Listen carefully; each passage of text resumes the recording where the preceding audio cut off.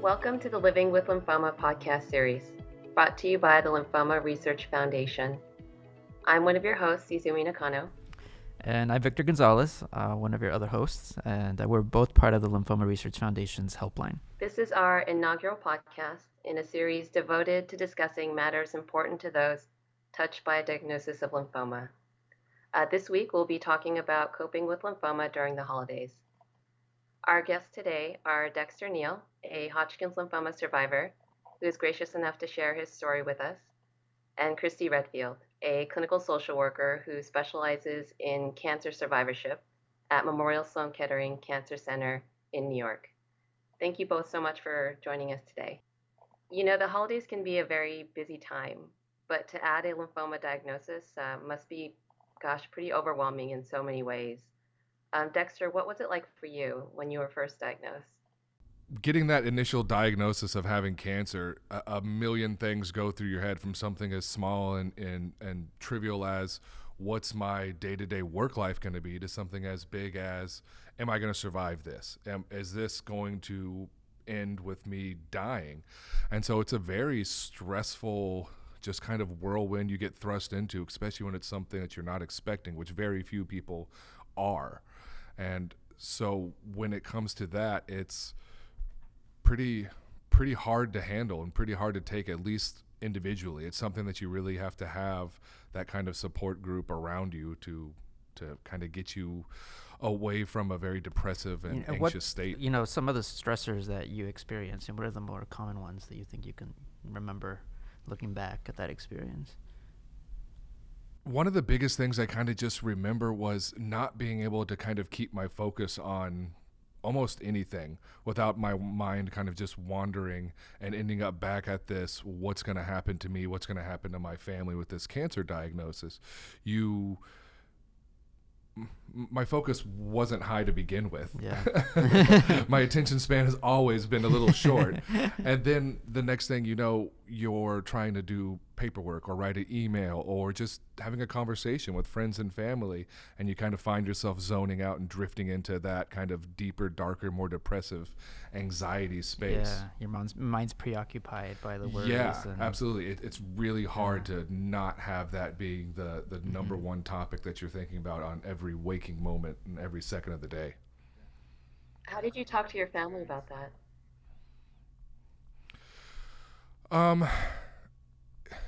It's one of those things where I feel like my family, they were so wonderful and so supportive, and they still are to this day. But my family would kind of just say, like, "Hey, are you there?" Like, you kind of just drifted off and you kind of just disappeared, and you kind of just had this glazed look in your eyes to where, when someone's just daydreaming and not kind of present and real in that conversation. And so they kind of would just ask me, what am I thinking about? And it wasn't like, hey, pay attention to me, listen to this. It was, what's going on? What are you thinking about? What can we do? You want to talk about that instead? Or it was just that kind of supportive action rather than a repressive action of my kind of daydreams that they did that helped me the most. And who in your family you felt was one of the biggest supports? So, like, my ex-wife. No, but yeah, it was my wife Olivia, and then my mother and father were huge supports on that. And then I have a really great close friend group, some of which were friends that had only been friends for a few months at the time of my diagnosis, and some had been friends for decades. Yeah. And so those people calling me or saying, "Hey man, I just got off work. Let me stop by. Let's hang out and talk a little bit. Let's watch The Walking Dead together tonight." And it's just kind of doing something to not be alone and focusing on the negatives in life, but enjoying time with those people. Right. And from what I understand is that this was all occurring during the holidays. That's correct. So walk us through that a bit. Yeah, so my initial diagnosis was in December, right before Christmas. So my little brother had just come in town for the Christmas break from college. My wife and daughter and I were going to see and stay with my parents for the Christmas break and the New Year's, celebrations. And my sister had come in town. We had aunts and uncles coming through. And so my immediate family and my entire extended family was coming into town to stay with my parents and my family that lived there for that holiday break right as I got diagnosed. So it's interesting because I think for a lot of people, at least, people who contact us on the helpline, oftentimes it can be a very isolating experience during the holidays because they're around family, but at the same time they feel alone because they feel separate from them, right? But I think, for some people, I'm kind of getting what you're saying. You felt like you were surrounded by people. Yeah, but I see where other people are coming from too when they call into the helpline and they talk to you guys about that kind of stuff. Because yes, physically I was surrounded by everyone, but I was almost kind of this, pariah in this group because I was this one that just had this thing happen, just had this diagnosis happen. And my family at that time didn't know what to do or how to handle that any more than I did. And so it's things that we kind of had to figure out by trial and error. What's the best way to support someone? What's something not to bring up? What are things not to talk about? Do we talk about this at all? So I've got cousins and aunts and uncles who are here on holiday to have a good time and spend time with our family.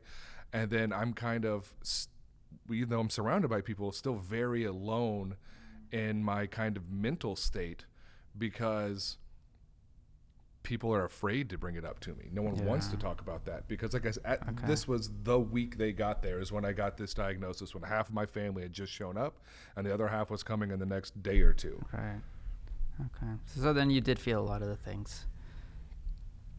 Yeah. Did you kind of feel like you had to be okay? Yeah, it was, definitely the whole put on a brave face thing, right?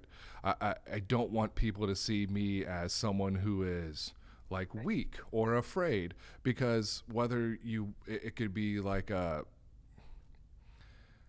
don't want people to feel sorry for you, and I didn't want people to treat me any different. But kind of looking at it now and then learning as I went through this experience, it is something that's different. It is something that's unique, and you can't, no matter what you think or want to do, move on living the exact same life you did before. You have to do a lot of the things the same and kind of just keep on going the best you can. But at the end of the day, something huge and dramatic has happened, and that does need to be addressed. Yeah. Not all the time. It doesn't need to be the only thing you're talking about or thinking about, but it's something that needs to be kind of brought up so you don't have that isolation, even if you are surrounded by people. Right. Or even if you're alone, you need to reach out to that support system so you're not alone completely. Yeah. So I'm hearing you say some level of acknowledgement of the reality of the situation would have gone a long way. Exactly, and it's like this trial and error kind of thing, right? What works for you? What works for your family? We kind of found out through that trial and error over the holidays what worked for us, because my treatment started then, and it went forward for the next 7 months. But it was that holiday kind of experience that was the trial and error. What was going to be fitting for me? What was going to be fitting for my family to kind of just find this balance between talking about it, working through it, acceptance of everything. And I went through that experience during the holidays. Yeah. And what did you find was the balance for you? So the balance for me was kind of when I got to those points where I was doing the daydreaming and losing focus, whether it was with work or with my daughter or wife or my parents or anyone in my life, that was the point that I needed to talk about something. What was I thinking about? What made me lose focus? Let's kind of just pause, take a breath. Let's talk about that. Let's focus on that for a second, because that's the prevailing thought in my mind. And I don't need to pass that up and keep that inside and alone, because if you do that, then you would end up alone, and it's something you're dealing with alone rather than with friends and family. So that was the biggest balance, is make sure when I can't keep myself in a normal, if you will, quote unquote, life, because something else is on my mind, that I needed to talk about that and bring it up. Right. Yeah, and I think that's the important thing. Too often we keep things to ourselves, right? And is really helpful to be able to share some of the thoughts and emotions that you're experiencing, to process them, right, and see what type of support you can get from other people who may not necessarily be in the same shoes that you're in, right? But, you know, we don't know all the different things that other people have experienced, right, that can potentially help you through your own process at that point. And that's the thing. It's different for every person, because every person is a unique and different, you know, whether their diagnosis is the exact same and they're the same age and the same sex and live in the same region, it doesn't matter. Your experience is going to be completely different than mine. Yeah. And so there would be days where I would not have to really kind of talk about my treatment or this and that for a day or two. And then there were times where I was having to talk about it multiple times an hour. And people need to know that that's okay. It's something that it doesn't have to be like, oh, hey, yeah, I go and I speak with someone on Thursdays about this. So Thursdays is my day to kind of really be open and vulnerable and kind of, you know, speak to my friends and family about it. No, it's what works for you could be all the time. Right. It could be rarely. It could be both. And that's kind of the balance that we found. It was a little bit of both. And I encouraged my family to talk to me about it too, and my friends. And it's one of the things that people always say, oh, hey, is it okay if I talk, you know, tell me about your cancer diagnosis, even now to this day, years later. Oh, is that something that you don't want to talk about? Because people understand that it's a very traumatic thing. But I made sure I let those people in my life know, I want you to talk to me about it. Just like if I'm, you know, having a thought or a feeling and I want to bring it up to you guys, I want you to do the same thing to me. And that kind of two-way communication versus it's Dexter has cancer, everyone, let's cater to him and this and that, which is like, yeah, that's great. You know, like it's a very like mentally kind of pleasing thing. Like, oh, yeah, pay attention to me. Sure. Right. But at the end of the day, it's not a healthy relationship. And so even though it might be great and helpful for you, your family and friends, the people that love and they care about you, they're having a lot of those same fears and anxieties and feelings that you are. While they're not physically going through those treatments, they're emotionally going through them with you. And so I encourage them to speak to me about it, because at the end of the day, it helps them, Yeah. which in turn helps me even more. Right. Yeah, it can be therapeutic for everyone. Did they share what they were feeling with you? Yeah, absolutely. Absolutely. I had, and people share in different ways. I had certain friends that just wanted to come and hang out and spend time with me and then kind of say, hey, I'll get your mind off of some stuff. Let's do this. We used to like to go here. Let's go here, and, you know, kind of relive our childhood. And I had other friends that wanted to sit there and talk to me about it. And they'd ask me questions, you know, whether it was a medical question, something that they were unfamiliar with that I was just learning maybe the day before, or if it was something as, you know, serious and philosophical as like, hey, do you believe in God? What's your mentality for, you know, going forward with religion in your experience of treatment? So yeah, people did share and they did ask questions, and me telling them that I wanted them to do that opened up a whole lot of doors for me that I don't think I would have had without, you know, kind of putting myself out there like that. Yeah. Yeah. And Christy, I would imagine as a social worker that you've heard so many different stories, and I was wondering, in your experience, have you noticed any common stressors that you've heard families mention or patients mention? Sure. You mean specifically around during the holidays, or? Right, and just Sorry. dealing with, Yeah, with this diagnosis.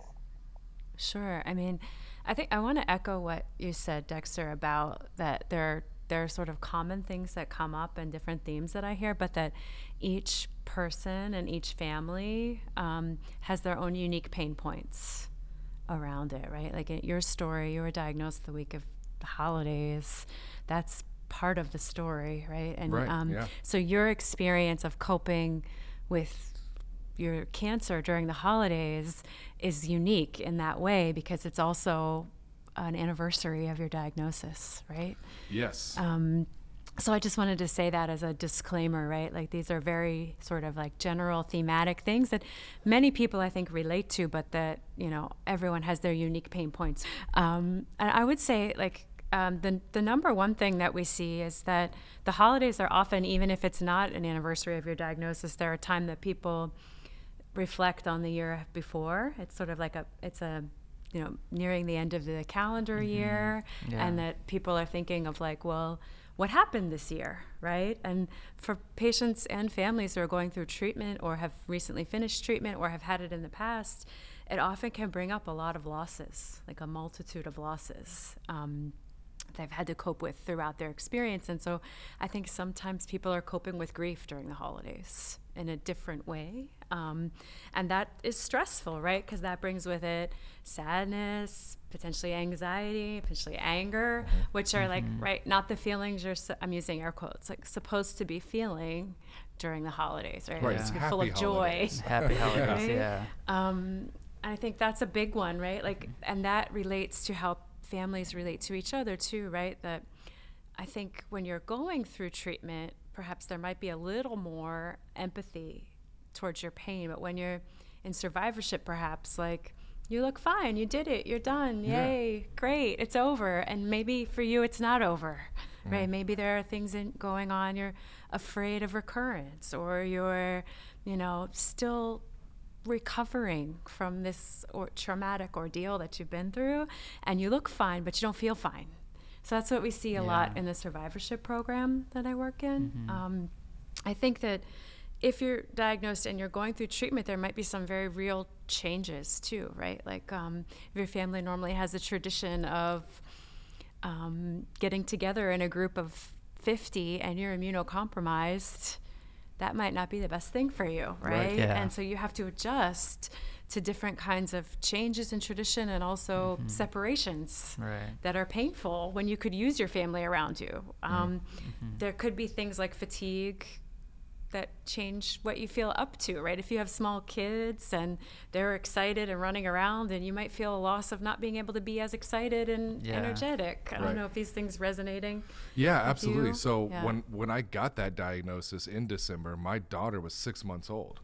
So I had a 6-month-old daughter that was also on my mind the entire time, because it wasn't just me and my life and my family, but hers as well. Yeah. And so when you're talking about things that you're not able to do because of fatigue, whether it's like, oh, hey, play a little family like pickup football game, or this is going to sound really like Texas, but like one of the big things we love to do is go to the rodeo. And the rodeo in Houston is the biggest in the world, and there's 70 to 100,000 people there. You can't do those things when you're going through treatment. So it's something that you're missing out on, whether it's you alone or, my family says, oh, well, we're not going to do that this year. Well, then it kind of falls on to me mentally as well, to where it's like, hey, this is preventing them from a tradition, preventing them from doing things that they want to do.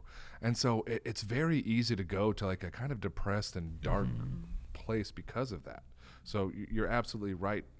It's the physical recovery is one thing, but the mental and the emotional recovery is another part altogether. And that could have lingering and lasting effects years after the physicality is overcome. Yeah, no, I think you're right. And I think that's very important to consider at that point, that one of the things that can be very helpful for people are resources of support, right? Connecting them with whether it's a support group or a peer support program, like our very own Lymphoma Support Network, for example. So we have a program where we match patients and caregivers with survivors who have been through a similar experience. And oftentimes that can be really helpful, right, for someone who really wants to hear from somebody who has actually walked down that same path.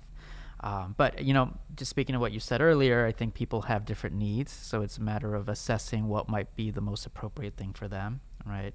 And Christy, when you speak to people who are newly diagnosed, what do you find are some of the most common types of resources that they're asking for? Yeah, sure. I mean, I think I want to echo again what you said, Dexter. I think that the diagnosis is its own specific crisis point in the continuum of experience, that it's a trauma, right? It's unexpected, it's life-threatening, it's a confrontation with your mortality. And I think that I usually say to patients when I work with someone who's newly diagnosed, like, you're going to think I'm crazy, but give it a month. And in a month, you might feel not better, but a little less overwhelmed every second, every minute of the day. And in that time, patients really need a lot of information, I think. There's a lot of uncertainty, a lot of anxiety about what to expect from treatment, what to ask for from others. I think that you don't know. How could you know? There's no blueprint for this. And I think that depending on where you're receiving your care, you should try to access the resources that are available there. At Sloan Kettering, in pediatrics, where we see a lot of young adult lymphoma patients, there's 100% social work coverage. So every family meets a social worker. In adult services, that's not always the case, but you could always ask to speak to someone, and usually the social workers in the medical settings, like the social worker that's assigned to work with that team, should know what resources are available. Right. At Sloan, we're very lucky, resource rich. We have social workers, we have psychiatry, we have child life therapists who work with children. We have integrative medicine, which is like massage therapy and mindfulness therapists and Reiki and different martial art instructors, even like Tai Chi, yoga. And we have support groups there. So I think that everyone is different in what they need, but knowing what's available and is the first helpful. step. And helping some help communicating with the medical team, I think, in the very beginning can be helpful. Yeah. I think that resonates at all. Right. Yeah, absolutely. It resonates because just what you said is it's this overwhelming kind of information overload and this huge information gap because most people that are diagnosed aren't oncologists, aren't, someone who is spent their life studying this or supporting this. So it's, what kind of cancer do I have? What does this mean? How long does this take? What's the results of the treatment going to be? What's my life looking like going forward for the next year, for the next 5 years, 10 years, for the rest of my life? And there's all this kind of just overload of info, and you don't know what to do with it. You don't know where to get it. You kind of find yourself lost. And for me, that's where I found the Lymphoma Research Foundation, is kind of getting me in touch with people who can answer these questions, and then people like you and the social workers and like Sloan Kettering and things, to where it's where you said you can, something as simple as, hey, this is just someone to talk to you, to point you in the right direction as information, or this is someone to talk to almost in a therapist type way, or hey, this is an activity for you to do, just to kind of take your mind off of this. Let's learn yoga. Whatever works for you, but being knowledgeable about those kind of offerings is a huge deal. And sometimes being able to talk to someone who is not a friend or family member is huge, because sometimes that personal connection you have with someone can prevent you from being as open and vulnerable as you'd like. Some people, it could be the opposite. Some people, it's different for everyone. But being able to have that kind of knowledge about where to go to find these kind of programs and these things and the people to talk to is a huge thing that I think needs to be, addressed and talked about more. Right. Yeah. And I think it's important to have those calls through our helpline. People that maybe just found out they have this diagnosis and they're in shock and they didn't hear everything that the doctor told them. So they go online and they look up all this information and hopefully they call our helpline and, we can at least help them kind of talk it through and generally give them that support and the resources that Christy you mentioned and Dexter you mentioned as well. Yeah, and I'll piggyback on that, and that, one thing you mentioned, Christy, is that uncertainty and how that can create anxiety, and we find that to be quite true on the helpline. I think when someone's diagnosed and they just don't know what they're facing, giving them some basic information that they may or may not have already received from their doctor, which, because we see both cases. But I think that in situations where they haven't really received anything, where they received something they didn't really understand, having a situation where we're able to, connect them with some of that information is very, very helpful, and being able to, process that and eliminate some of that uncertainty, and ideally with that, some of the anxiety. Yeah. And I think that's such a wonderful service, because we do know that when people are under stress, they don't absorb all the information that they're given, right? And so I think that, it's great to remember that the medical team knows that, right, and that they're used to that, and you can ask your questions as many times as you need to understand. But it's also helpful to seek out support in the community, like your foundation, to help get information that's vetted, right? Like the internet's full of information that could be Dr. Google, right? Yeah, like not accurate and not helpful, right? Right. And then also, to bring someone with you to your appointments if you can, Yeah. right? To have another set of eyes and ears to help you take in the info, because you need the information and you're so overwhelmed that you most likely aren't absorbing it all. Right. Yeah, that's Right? definitely Yeah. a really, really big thing. I would tell people, have someone come to that appointment with you, because Right. like you said, you're not going to be able to remember it all just because of your anxiety and your stress level. That was unfortunately something I wasn't able to do all the time because I had a 6-month-old daughter, Right. Right. and she's not allowed to go to the hospital when people are being treated. So I did a lot of these appointments kind of solo, and I'd get home. My wife, my mother, people would call and ask, like, hey, what did they say? What was this? And I really couldn't remember it. I tried to take as best notes as I could, but it's a lot. That's a lot. It's a lot. Yeah. No, it absolutely is. And I think, for some people, if they do have multiple family members visiting, maybe perhaps they can take one of them, right, during the holidays, right, and make use of some of those family members that might be willing to help out in that sense. Because I think on the caregiver side, oftentimes it can be a little confusing for them on how to help, right? And they want to be able to provide some form of support, but they may just not be fully sure what steps to take or what the person they're caring for might actually be needing. We get calls like that on the helpline sometimes saying, how can I help that person or the person I'm caring for? What would you say, Dexter, if say someone really wanted to help you, but say didn't feel comfortable asking you? Oh, wow.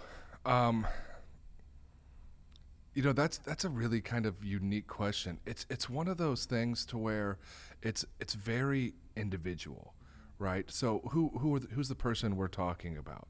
If you're talking about me in particular, it's like, well, ask me. Yeah. I'm a very open kind of person, but I know everyone's not like that. A lot of people are more introverted than I am. And so it's one of those things where if you're wanting to know how to help someone, a loved one, a friend, a family member, whatever, sometimes just being there. Yeah. Whether they want to talk about it, great. If they don't want to talk about it, that's great.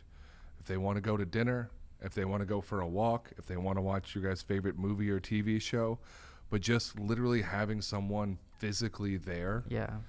is Can make a world of difference. yeah, sometimes right? it's a huge difference, just because it makes that person not feel alone. Yeah. So I've had a best friend since childhood.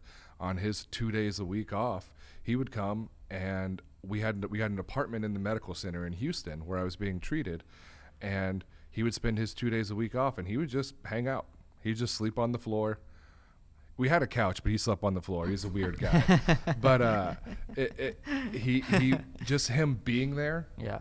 just as this has been someone who's known me for 20 years. And the physical presence of that person, whether we talked about something as serious as my diagnosis or not, that made the world of difference to me. Yeah. So that would be my recommendation. Someone just be there with them. Yeah. And when the time comes for them to talk about it, they will. Right. And do you get caregivers asking you for resources or similar questions as well? Yeah, sure. We actually have a caregiver specific program at Sloan. I think that it is the definition of a cancer survivor is the patient or anyone who, like a loved one of the patient who's experienced Right. it. Yeah. And caregivers have a unique role. I think I really like what you said about being available. Yes. Right? I think that, there's different kinds of support that people need. People need instrumental support, like I call those people the doers, right? Like, I can do your laundry for you. Yeah. I can cook you a meal. I can drive you to your appointment. And so if you need something like that, turn to a doer for that, Yeah. right? Yeah. If you, I think there are other kinds of caregivers, like your friend you said, who could listen. Right? There's some people that have the capacity to really listen to what's going on for you. And if that's something you can do, be available for that. And I think there are also people who can give you respite, right? Like Yeah. take you to a movie, hang out with you, and that all those things are important, right? And caregivers have that role, and also the role of just sort of like being there with you in the medical part of it, right? And so sometimes they don't know what to do, right? And you help them by letting them help you. I always say, like, give them a specific job. Like, if your mom is breathing down your neck, right? Like, give her a job. Like, Mom, I really need my laundry done. I mean, that's you know? great. That's such a good idea. Give her a job. Yeah. You know, they'll hopefully happily do it. You know, and what you just said reminded me of a time years past when a husband called. His wife was diagnosed with lymphoma, and she was the one that typically put, you know, the dinner together during their Christmas Eve celebration. You know, and she couldn't do that this particular year. You know, and so he was trying to figure out, well, what can I do? I was like, well, do you cook? You know, I asked him. He's like, a little bit. I'm like, well, there are other people who can cook. Yeah. That way you can still take advantage of being together, and that dinner will still be served, but being respectful of the fact that, you know, maybe she can't do the whole thing herself as she has in years past, but maybe still give her a job, you know, so it doesn't feel completely isolated either, because I know it was a really hard part of it for her to not be able to do, you know, all of it, but, you know, perhaps doing some of it would still fulfill some of that tradition, right? It's really nice. It's one of the things that we try to suggest to families when they're coping with cancer during the holidays, is that they sort of take inventory. Yeah. Like, what are the things that you normally do to celebrate or to acknowledge? What are the things you feel you should do? I'm doing those in air quotes, because should, like, banish it. Yeah. You know? And then what are the things you want to do? Right? Yeah. Like, and focus on the things that you want to do. Right? And maybe what I loved about what you said just now is that there are traditions, right, that you can still do, but maybe you do them a little differently. Like, instead of, you know, the patient making this huge meal, maybe you have a potluck. Yeah. Right? And like, you still do the tradition, but differently, in a way that like accommodates for, like what you're saying, Dexter, the reality of what's happening. Right. Yeah, because at the end of the day, there are some things that you just can't do. Right. Whether it's physically, or the doctor says, hey, you don't need to be around that many people that Chrissy was talking about earlier. But it's, what do you want to do? What kind of accommodations can be made to still kind of have this holiday tradition, or this kind of special feeling that you guys, this is what we've always done. And to be okay with the thought that that's okay, right? Yeah. To be able to have things a little bit different, and that doesn't make it necessarily any less special, right? That you're still doing something together, and even though it's a little different, you know, perhaps that's a new tradition in some way, or a new tradition can start from that. Like, there's the both, right? There's the, it's okay, and you might feel sad about it, right? Yeah. That's real, right? Like, and it's okay, and you're still together. That's okay. Right? Yeah. It's like, but all of the feelings are okay. Right. Right? Like, however you feel. I mean, the other thing I would say is just like a tip, like, some treatments can be adjusted a little bit if you have something that's really, really important to you. Like, when I worked in peds, I had a lot of kids who, like, prom was really important, right? Maybe the medical team can tweak it a little bit so that you won't be totally neutropenic the day of the prom, so you can go, right? And so I would say the same thing with the holidays. Like, if it's possible, right? The medical team can't do anything to help you if they don't know.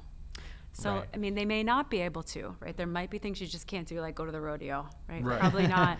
But, like, there might be some wiggle room, and they can't help you with that if they don't know. Right. So and that's a big thing. Talk to the medical professionals that are there to serve you in that sense, because Christy's exactly right. In my experience, you know, a few months after my initial diagnosis, one of my childhood best friends was getting married. And I was a groomsman in that wedding. And so I had a lot of, like, not really responsibilities as a groomsman, but we had a lot of activities we were doing. We were doing photos and dinners and rehearsals and these kind of things. And bringing that up and talking to the medical staff at the hospital, they were able to say, okay, so that weekend for 3 days, you're going to be busy, you're going to need energy, you're going to be around people. This is what we can do to help you out. This will give you, you know, better energy. We're going to kind of move your other treatment back a little further, so that way you'll be good and happy and ready to go. But just the fact that you have to bring that up, like Chrissy said, that's the biggest thing. People don't know what you don't tell them. Right. Yeah. And it's amazing how many people don't feel comfortable sharing that type of information with their healthcare team. But it is very important, right? And same thing with side effects of treatments that you are receiving, right? How important it is to share those, because there are some things that can be done. That's right. It may not necessarily be able to eliminate it completely, but perhaps it can diminish it and ameliorate the situation a bit, so that you can partake. Yeah, you're absolutely. I think one of the things that people get caught up in a lot when they're trying to kind of overcome their cancer diagnosis, mentally and emotionally, it's keep my life normal, quote unquote, right? My life needs to be as normal as possible. So I understand that. Trust me, I get where they're coming from on that. But at the end of the day, your life right now is not normal. It is a little bit different, and it's okay for it to be different, and it's okay for you to acknowledge that, because someone doesn't want to bring something up or change something they do because that's not normally what they would do. And that could be like a dangerous thing. And so I get wanting to be as normal as possible, be treated as normal as possible, but we also have to acknowledge our limitations in that sense.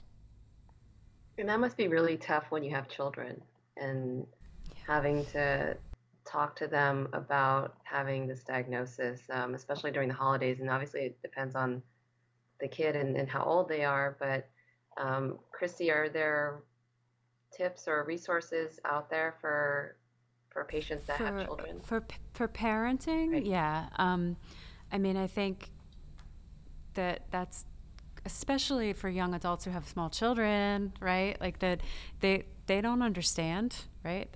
That mom or dad is tired, or that you can't jump on me there, or right. And I think that first of all, trying to help them understand to the degree that they are able to, and using the language that's appropriate to their age and their developmental stage to help them be part of it, right? To help them. Little kids' imaginations are wild. They imagine things worse than cancer, actually. Like that, like you didn't even think of, like maybe I did this to dad, or it's my fault because I was mad at him because he didn't give me, a lollipop when I wanted to, or something that we can't even fathom. There are different programs. At Sloan, we have a program for parenting with cancer. We have a monthly group to call in, a virtual group where people can call, just to talk about challenges that are happening in parenting while going through treatment. And this is when I hear a lot the energy level, right? Like feeling just disappointed. Like this wasn't the experience of parenting that I wanted. And I feel badly for my children, right? And we try to help reframe that a little bit, like to try to, just like we would with holiday traditions, try to find ways to spend time with your children that you can, right? And I think in the community there are also supports like Cancer Care and other organizations have things specifically around parenting while going through treatment, especially as I think the growing acknowledgement of young adults going through this, right? Like that's a thing that. Yeah.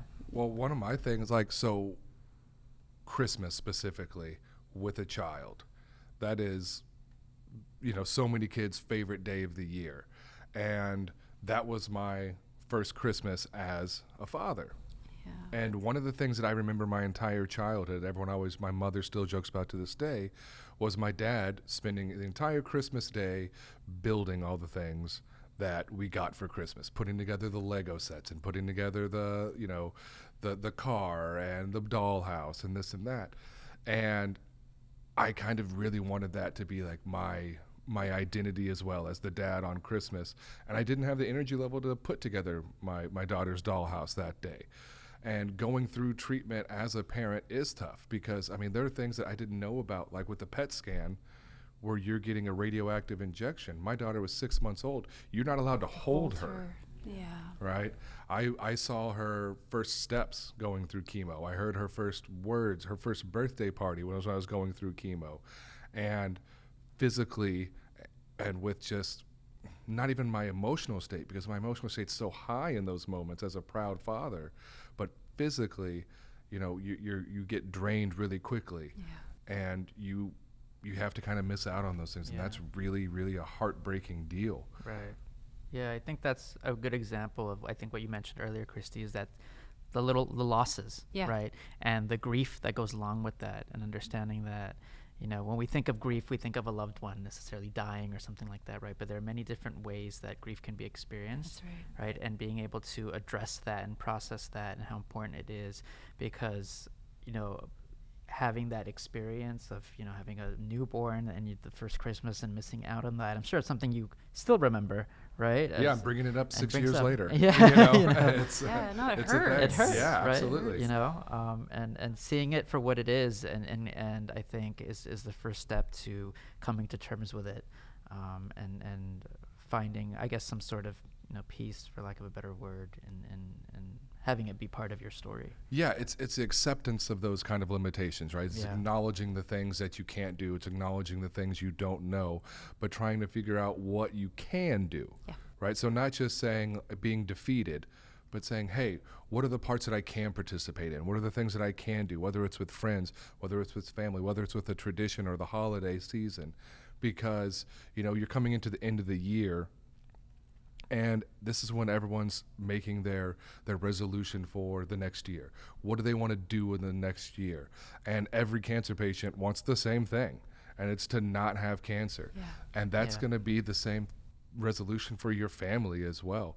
And so there's just all these kind of stresses of things that you can't do that are quote unquote normal, but your acceptance of that and being able to kind of realize what you can do physically, emotionally, to overcome these stresses is the biggest thing I could recommend to people. And the thing you do is through trial and error, talking about it, figuring it out as you go, and then kind of just learning from other people, like, you know, like you at the LRF Helpline, or Christy, who's doing this as social work. You've talked to hundreds and thousands of people who have gone through this experience before.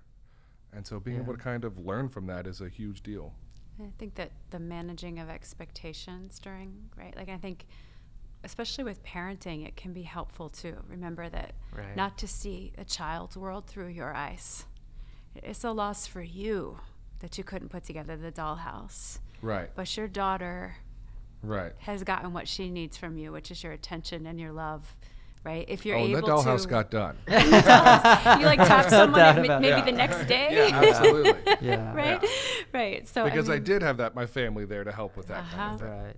But like her concept of time isn't the same as ours now as an yours, adult, right? right? Well, So- I'm still going back to, you know, a little bit ago, Christy was like, give everyone something to do. Give them a job. And I'm like, Dad, your kids Right. are grown, but you're back to dollhouse duty. yeah, Yeah. nice. You know? There you go. But Yeah. that helps them to be It able to does, help you yeah. when Yeah. you know they feel helpless. They want a job. You know? And exactly, you're exactly right. That helps them, and while helping me. Uh-huh. And so It's a team it's effort. this whole kind of give and take situation to where everyone thinks it's about this one person or this one thing, or you think like, hey, I'm really just, man, I'm making everyone do they're cooking me dinner. They're the one who vacuumed my house this week. You know, they're the ones who are putting this dollhouse together. I feel terrible that I'm making them do this. I'm going to go without so they don't have to do. But in my experience, I found that these people, that love and care about you, they want that thing to do. It's helping them cope with your illness by doing something for you. Yeah. So, Right. you know, give them a job. Give them a Right. job. That's And like that's like my new motto. I'm gonna start telling people. Give them them a a job. job. I mean, I think it Give has to them be a something to job do. that you want them to do, though, right? Like I've talked with a lot of patients who felt intruded upon, also, right? Like especially Yeah, it's if a you're a big young piece, adult, yeah. right? Like it's sort of, you're an adult now, you have a family of your own. All of a sudden, you need to ask your parents, or if you don't have parents around, other people for help, right? And that can be really hard. So I always say, like, give them a job, ask them to do something that you actually need. Right? Like if you have a fridge full of tuna casserole and you hate tuna casserole, that doesn't do you any good. Yeah. You know what I mean? Like, but like, Yeah. like if you really like, Right. whatever. And I think some people would Pasta. appreciate that direction Uh-huh. as well, right?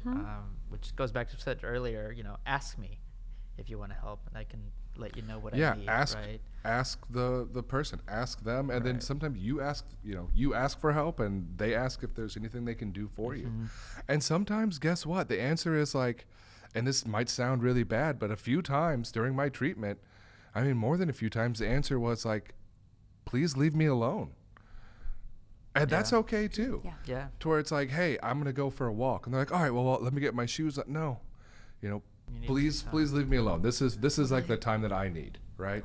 And that's okay too, because some people, like me included, have such a big and loving support system that sometimes it was overwhelming, and I didn't have something for everyone to do. To do it right. Yeah. And Boundaries, you know, right? yeah, exactly. I could only have so much Americone Ben and Jerry's ice cream in the freezer at one time. Where you don't need to go get me anymore.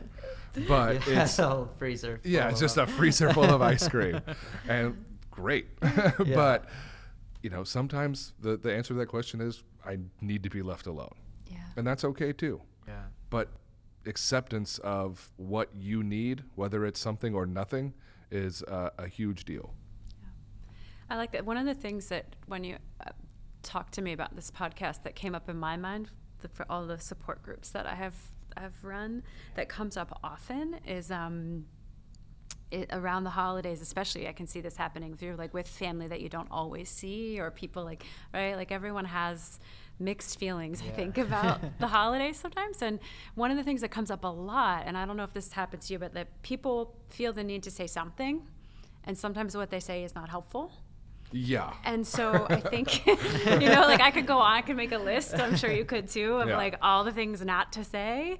But giving yourself permission to be like, thank you so much for your concern, but that's not helpful to me. Yeah. Like, is an okay thing to say, right? Someone who's like, but you're fine.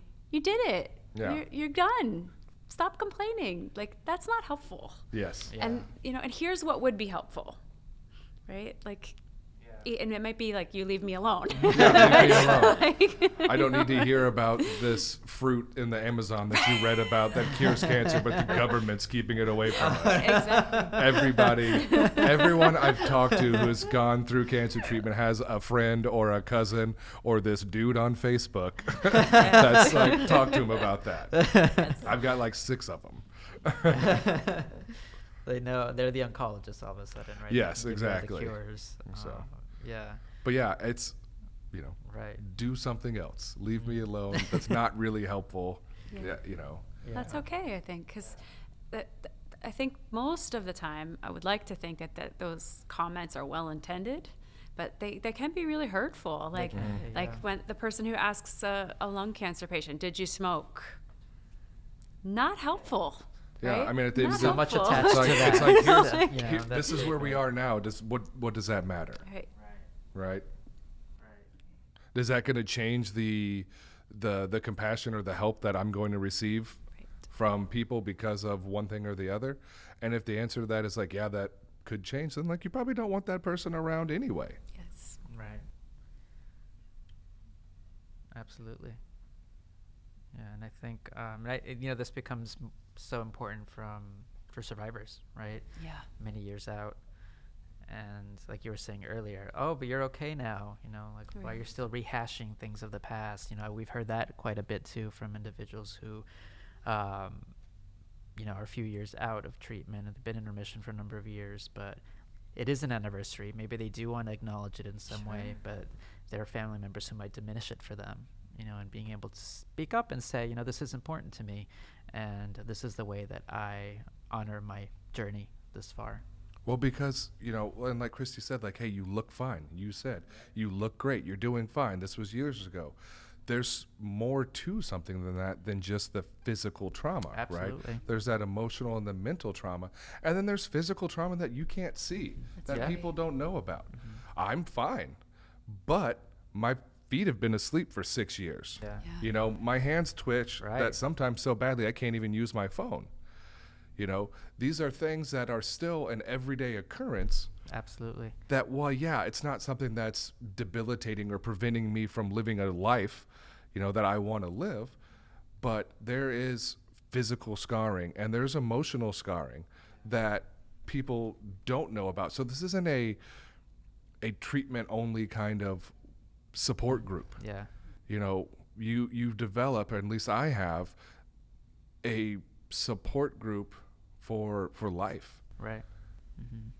And I think that's very relevant for many lymphoma patients, specifically those who are diagnosed with indolent lymphomas, who are placed on what's called an active surveillance or watch and wait protocol, right? Yeah. Where they're being monitored for a period of time. They don't necessarily show signs of being sick or that they have cancer, you know? So a lot of family members might be wondering, like, why aren't you in treatment or what have you? And having to explain that also is a whole other process that I think for a lot of patients and survivors is quite overwhelming. And you know, being able to communicate how you're feeling at that point and how they're making you feel is important, I think. And I would imagine that being older, especially with a lot of patients diagnosed with lymphoma, tend to be on the older side, and that there's so much more stress that they have to deal with. Maybe they don't have the family there to help them, or maybe they are retired and they don't have um, the resources. So, Christy, are there particular resources specific for those individuals? Sure. I mean, I think that's a great point you bring up. I mean, we've been the term financial toxicity is now showing up in the psychosocial literature as like a side effect of cancer, right? Absolutely. And I think what you're talking about is folks who are more vulnerable for whatever reason, right? They don't have the same support network, whether they're older or whether they're younger and they don't have a support network, right? Like social support is really important. And Sloan Kettering has a 65 plus program, right? Cancer and Aging actually is what it's called now, an interdisciplinary team, because 65 has become less relevant in terms of like aging because we're living longer. But I think, and in the community too, right? Like cancer in general more often affects older adults, right? In terms of the incidence rate. And so the problems that come along with aging and vulnerability, right? Like they're connected, right? So, I mean, I think seeking the support at the hospital where you get your treatment, reaching out to organizations in the community, senior centers and Gilda's Club and different things like that, like the resource that you provide, like helping people connect. I mean, it's a challenge. When you don't have a support network and you're going through cancer, it's really difficult. And I think one of the things that social workers try to do and hope to do is find the strength in a person's system and try to help them bolster it, right? And help them connect to additional support if they need it, right? But specific programs, I think, are more specific to the treatment centers, like for cancer and aging. Sure. But I think the broader oncology, like psycho-oncology community serves older adults as well, right? That's the main population, let's say. So anywhere else, like Cancer Care or Gilda's Club or the Leukemia Lymphoma Society, the Lymphoma Research Foundation, all those different organizations can be a source of support and help you find what's local. Yeah. You know? Right. Yeah, and we always encourage folks to call us so that we can connect them with different resources that we know of. I think, Memorial Sloan has a great suite of programmings, and I'm sure many other institutions do. The problem is that many times the patients don't know about them. That's right. Right. So something we always encourage folks are to make sure that they are in contact with a social worker at their institution. That's always a part of the conversation that we have. Just that they're aware of what local resources might be available to them that they just might know about, but that may really benefit them, right?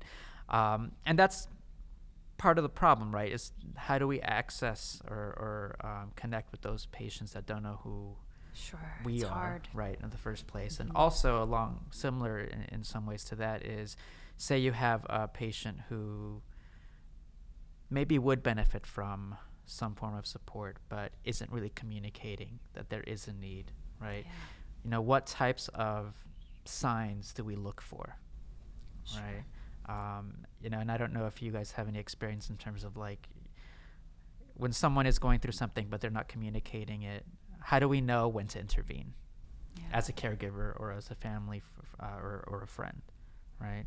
Yeah, I mean, I think that we have at Sloan, at least I can only speak to, we have a high-risk criteria for referral, for evaluation, for social work or for psychiatry.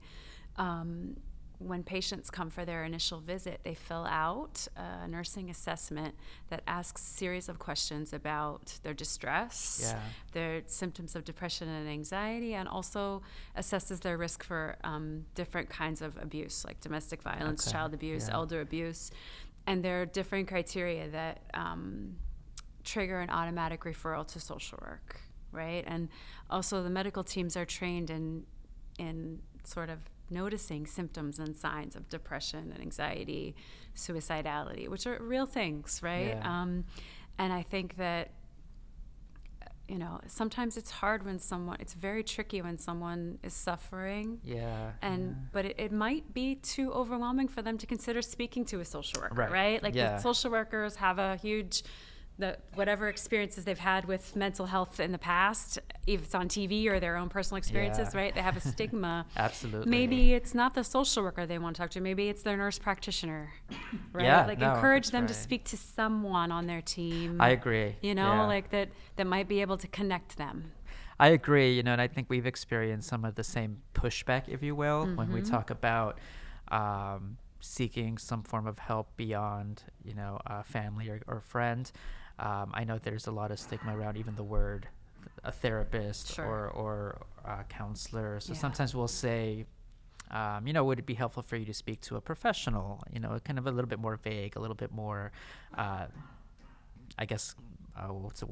emotionally charged word that I think a lot of people might have associations with, right? I mean, I'm fond of telling people in an oncology setting like that, if you're not anxious, I would be worried. To get a referral to a social worker is normal, right? And also that you're not crazy. The situation is crazy. Yes. Right? And anyone would need support, right? And some people do better with peer support, right? It's not the social worker that they want to talk to, but they could know that the social worker could hook them up with a support group. Exactly. And that might be a way in. So we try to be available and making sure people know as much as possible. We try every avenue of, marketing and for the Resources for Life After Cancer program, which is all about survivorship. So we have support groups and lectures and different, interventions sort of to get information out just about the survivorship experience. But many people will say, I never knew about this, even though there's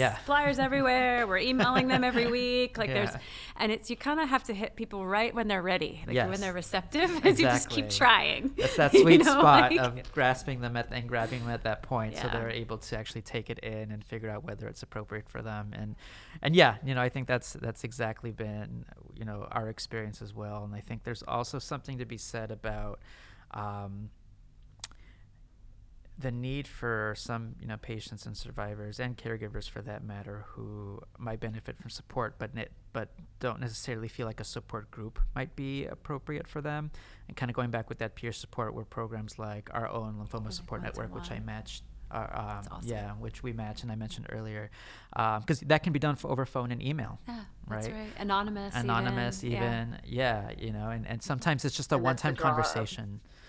That's the draw of contacting us, like an 800 number, or going onto a message board or a list server and being able to post whatever question you have and not feel judged or feeling as though you can't talk about it.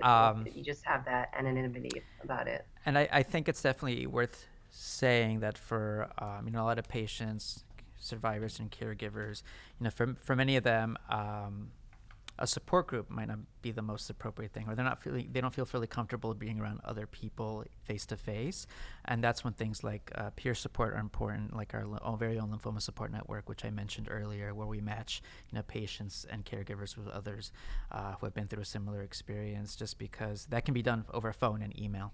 Right, and there's that anonymity, and I think that's certainly a big draw for a lot of people, especially over the holidays, right, when we have noticed a spike in the calls that we get, and for people looking for support in particular, it's a very raw time for them, and they really want to be, in many ways, comforted, right?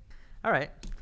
Well, thank you, Dexter and Christy, for joining us today and for the great conversation. Oh, thank you. I also want to thank our listeners, and for anyone who has any other questions about coping with lymphoma or just lymphoma in general, we encourage them to call our helpline. The phone number is 1-800-500-9976, or they can email us at helpline@lymphoma.org. And we also hope that you'll join us for our next podcast, which will be on mindfulness, which is a very interesting topic. And for now, we at LRF wish everyone happy holidays and a very happy and healthy new year.